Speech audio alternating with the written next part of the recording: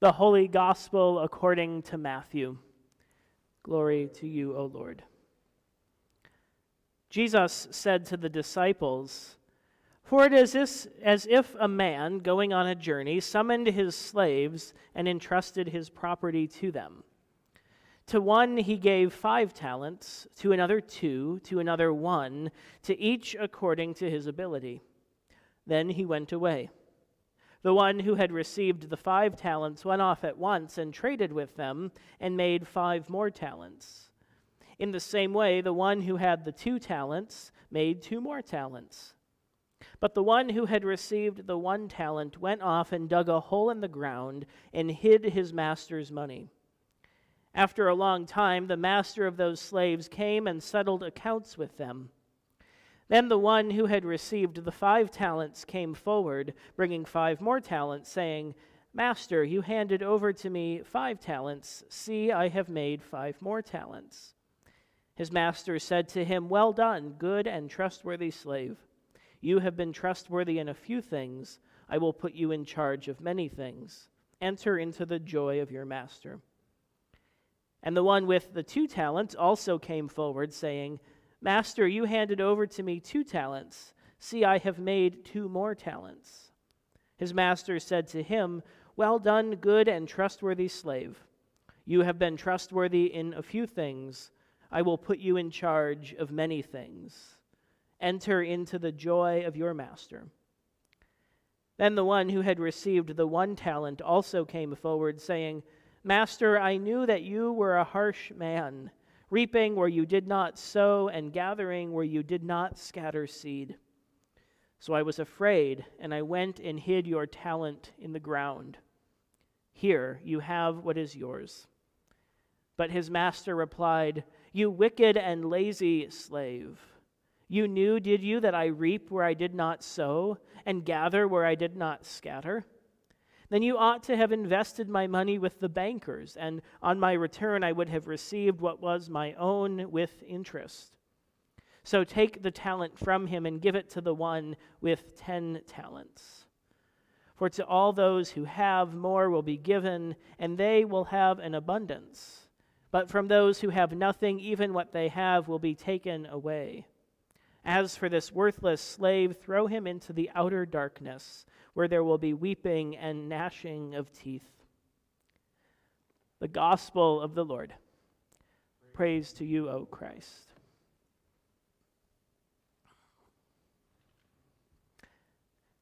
Hashtag 2020.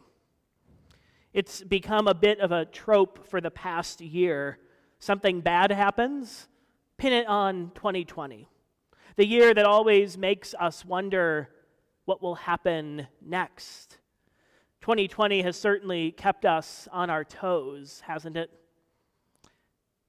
Maybe 2020 has been preparing us for Advent this year, now only 2 weeks away. Keep alert, stay awake, be prepared. Advent's themes of endings and judgment and preparation seep out into these Sundays following All Saints as well.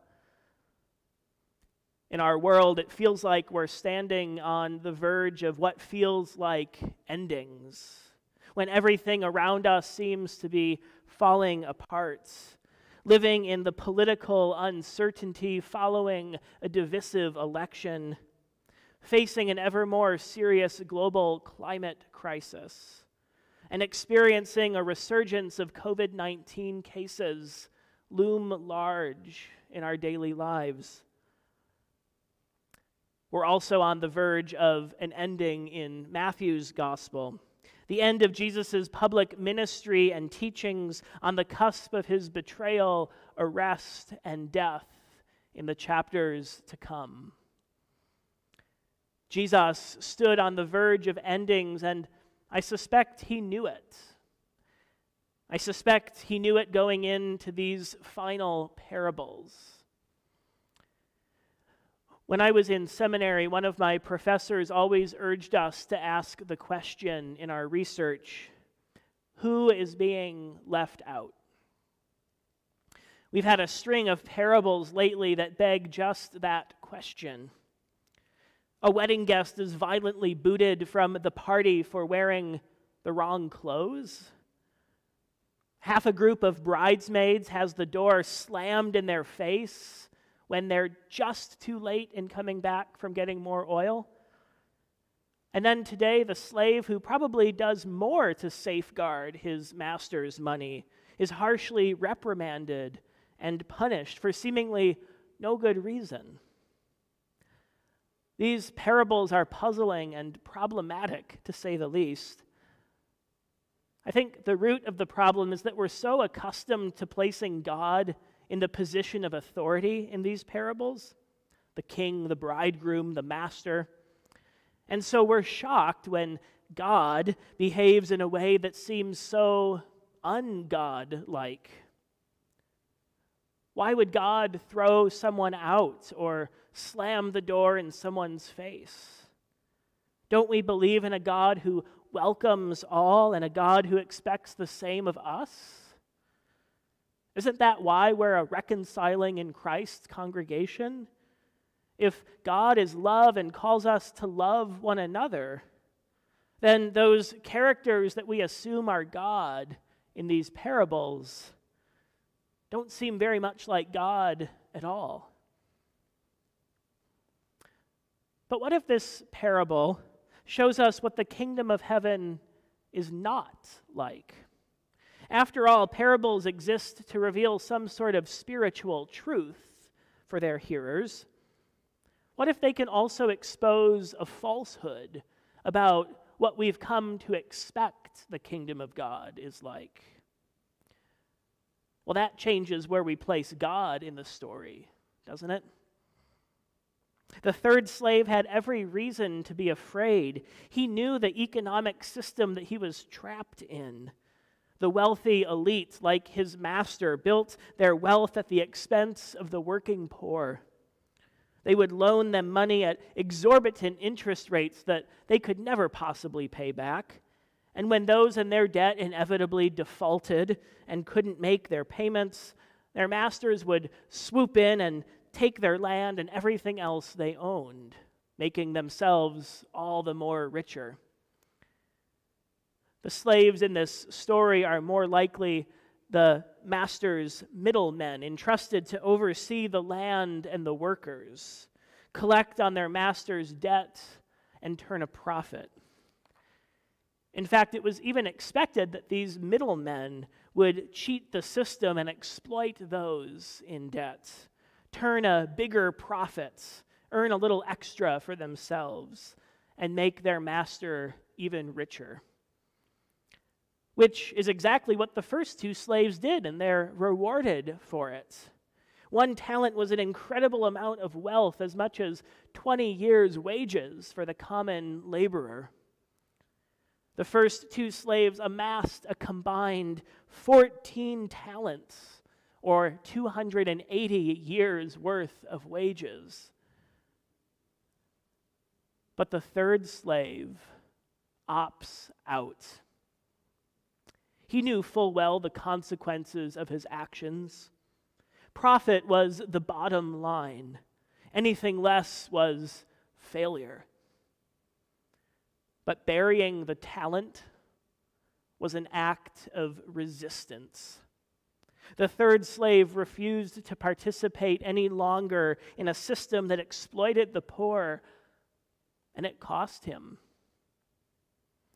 Now, sure, it's not the traditional interpretation of this parable, but I think it's the one we need this year. Hashtag 2020. The year of the pandemic, the year of racial injustice upon racial injustice, the election year. The third slave risked his standing for the sake of standing up for what was just.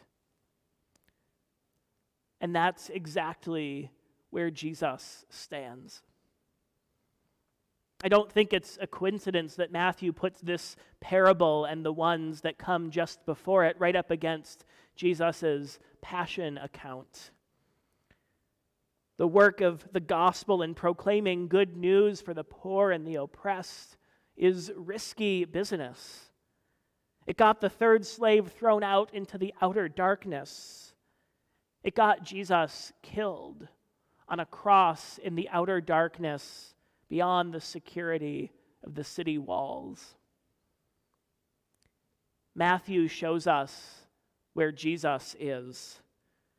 In the outer darkness, in the midst of suffering, in solidarity with all who are thrown out and discarded for standing up, for daring to stand up to injustice, for daring to proclaim another way, for daring to love. I also don't think it's a coincidence that Matthew's gospel ends in the same place it begins. The yet-to-be-born Messiah, who is to be named Emmanuel, God with us, is the resurrected Christ who appears to his disciples and promises to be with them always, even to the end of the age. The God who is with us shows up again and again in the places we'd least expect, but in the places we most need it. In the outer darkness, in the despair at the foot of the cross, in the weeping in the garden outside the tomb. So keep alert, stay awake, be prepared. Not necessarily for what hashtag 2020 will throw at us next. Keep alert to the power of God's Spirit within you. Stay awake to resist injustice and to speak out against oppression. Be prepared for the advent of God's reign. And remember, even if the work wears you down, even if it's exhausting, even if it gets you thrown out and cast aside, Jesus has been there already. And Jesus is with us still. Thanks be to God.